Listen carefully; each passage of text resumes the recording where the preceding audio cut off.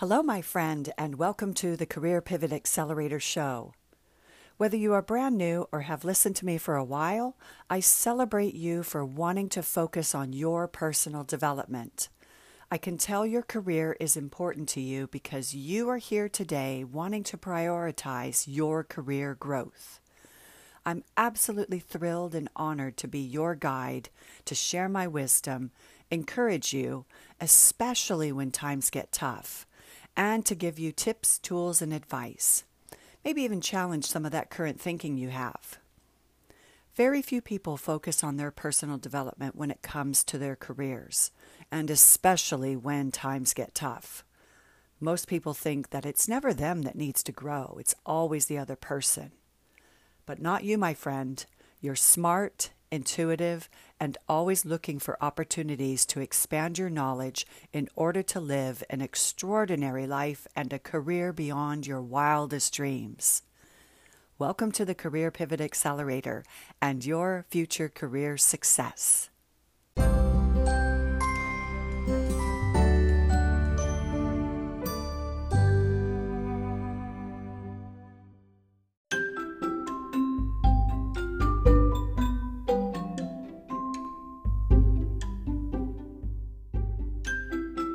How your hobby can boost your career. Tips and tricks for using your leisure time to get ahead. Hi, and welcome to the Career Pivot Accelerator Show. I'm your host, Peggy McKnight. Today, I'm going to be talking about a fun one, which is your hobbies and how they can actually boost your career. Yes, believe it or not, this is a thing. If you need one more good reason to get a hobby, do it for your career prospects. A recent study found that what you do in your leisure time could make you a more valuable employee. People who use their free time creatively performed better at solving problems at work and were more helpful to their colleagues, according to research at San Francisco University. They believe creative activities stimulate learning and help people to feel energized and engaged. It makes you more inquisitive as well. Ready to make the connection between your hobby and your career? Consider these suggestions about using your hobby to get ahead at the office. How to choose a hobby that could help your career. Focus on the mission. Think about how your pastimes align with the company mission. A sustainable architecture firm, for example, might appreciate your organic gardening. Connect with your colleagues. Relationships play a big role in job satisfaction. Heck, we spend a large portion of our time each day throughout the week with our colleagues. It is going to impact your relationships. Accept your coworkers' invitation when they ask you to join them for a game of badminton, for example. Review your job responsibilities. Do your hobby and your professional position have anything in common? You might be juggling numbers at work for budgeting and at home for Sudoku. There's the connection. Showcase your strengths and achievements. We're often drawn to hobbies that enable us to develop our innate talents. Employers will notice that you're a strategic thinker if you tell them about your tournament bridge winnings. Or take, for example, you might be an accountant and thinking, but I do scrapbooking in my hobby, or knitting. Well, if you think about it, let's take scrapbooking for starters, for example, with regards to your job in accounting. Scrapbooking is definitely a creative process, but you have to think about where you want things mapped out, similar like you do on a spreadsheet for accounting and crunching numbers. You need to know exactly where you need things laid out on a spreadsheet in order for the algorithms to work or the formulas to work. Similarly with scrapbooking, do you just randomly throw things on a page? I don't think so. You have to come up with some kind of a plan. It might look creative and fabulous to several other people that you display your artwork to, but ultimately you have to get the wheels in motion of using the thought process in your brain to come up with a plan of sorts. Similarly with knitting, you need to know exactly how to read the instructions, but also how many purls, for example, that you need to create in order to create that row, which then leads to another row, and before you know it, you have a whole sweater or scarf. So again, there is the links there between knitting and accounting. You need to be able to count, or you would end up with a sweater that looks a bit wonky. So ultimately, you have to know how to read the instructions. And that applies for any job. It doesn't have to be just accounting. You want to showcase your strengths and achievements. We're often drawn to hobbies that enable us to develop our innate talents. Employers will notice that you're a strategic thinker if you tell them about your tournament bridge winnings, which I mentioned earlier. So you do want to showcase your strengths and achievements. If it is something that you want to strive for is winning awards, if that talent enables you to do something like that. Be memorable. In today's job market, you may need to distinguish yourself in a large pool of candidates. A recruiter is more likely to remember your name if you tell them a funny story about your baseball card collection, or you're a beekeeper or something like that, that is just so unusual that they don't come across it every day. That is the kind of memorable moments that you will create in their recruiters' minds. Express your personality. Focus on something you're passionate about so it will be easy to sound articulate and engaged. Act cool. At the same time, it's always good to keep up with trends. Be open to designing your first video game diorama, for example. Equally, don't put the pressure on yourself to be cool or act cool. Just because there are the latest and greatest trends, like, for example, just because TikTok is popular doesn't mean to say that you have to go follow the crowd. But is there an element of your hobby that can transition to something like a platform like TikTok? And then you can showcase your hobby and your talents that way. Utilize it that way, but certainly don't go looking for wanting to follow the latest and greatest trend out there, because that gets exhausting after a while. How to use your hobby to help your career. So you want to edit your resume depending on the position. Add a hobby section to your resume. Generally, this goes right at the end.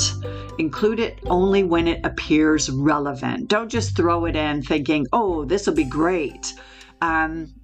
What you might think is great might not translate great to the other person on the receiving end reviewing all of the resumes. So definitely be choosy about including some of those hobbies on your resume. Mention it at your interview. Some questions provide an opening to discuss your hobby. When a reviewer asks what you do with your free time, you'll have a better answer other than just watching TV and vegging out. Put on a show. Hobbies come in handy for the office talent show. If there is an office talent show. I don't think I've ever worked in an office environment where there was a talent show. Maybe that's something that you would want to instigate in your office environment. Reveal your musical talent on the piano, for example. You could do that at a Christmas party, perhaps, or a holiday get-together whereby there is a piano, so then yeah, by all means, why would you not want to play it, especially showcasing your talent for that skill set? I do remember one colleague, we had quarterly events whereby we all gathered together for some kind of activity. And one of them was we all just went out to dinner. But before dinner, this colleague of ours thought it was a really great idea to test his comedy talent, shall we say. And needless to say, we were all kind of cringing because it became really obvious that he didn't really practice very well. And we hate to say it, but he's just not that good. So you want to be very careful about what kind of hobbies you have and how to put on a show. Say, for example, you're an artist, or there is a competition, for example, for the best knitting or needlepoint activity that you've been working on, like a quilt or a cross-stitch project that you have really poured your heart into. If there are competitions, then by all means, share that with the office through photos or bringing in your ribbon or your award, whatever the case may be. That's the kind of thing that you could showcase rather than, ta-da, you don't need to be all ta-da and tap dance your way across stage all the time. But just be mindful of how you would like to showcase your hobbies and share them with your colleagues. And it's also a good way for them to get to know you a little bit better too. So you do want to share with your coworkers whatever activities you enjoy. You probably have expertise, goods or services that your coworkers would appreciate possibly. Baked goods, for example, usually are at the top of the list. Everybody likes to eat. So free food, they're in. They'll give it a go. So why not try them out? Personalize your staff bio. If that is your organization and it has staff bio pages, then let your clients know, for example, the real you. They may enjoy finding out that their graphic designer also illustrates their own comic books. That would be an interesting, fun fact for your clients to find out, and also further discussion to engage with. Create side income. Now, again, depending on the employer, some people turn their hobbies into full-time jobs. Starting off gradually is a great way to test your earning potential while you hold on to your current paycheck. By all means, do not just throw in the towel and go, I'm going to make millions tomorrow. No, it doesn't quite work like that. Unless you are truly blessed with everything working in your favor. God bless you. Let's talk. But for most people, it is one foot in front of the other, small incremental steps day in and day out for weeks, months, and potentially even years to craft what they will call something that they could be making money at, quite decent money. Extend your network. The best leads tend to come from friends of friends and acquaintances. If all your LinkedIn connections are accountants, your leisure pursuits could help you to meet more hairstylists and foreign diplomats.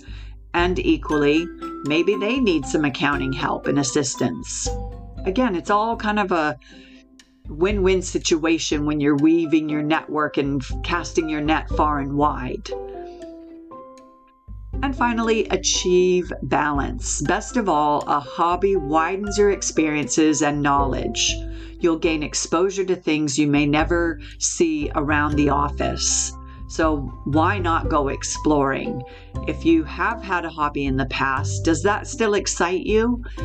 If so, maybe it's time to reactivate it. Or maybe find a new one that gives you that energy and buzz, to that sense of excitement to really get stuck into it as soon as the bell for work finishes. Of course, your hobby is rewarding in itself, even if your boss doesn't share your enthusiasm for carving turtles out of watermelons, for example. Advancing your career is just a bonus compared to the deeper benefits of learning about yourself and becoming more accomplished.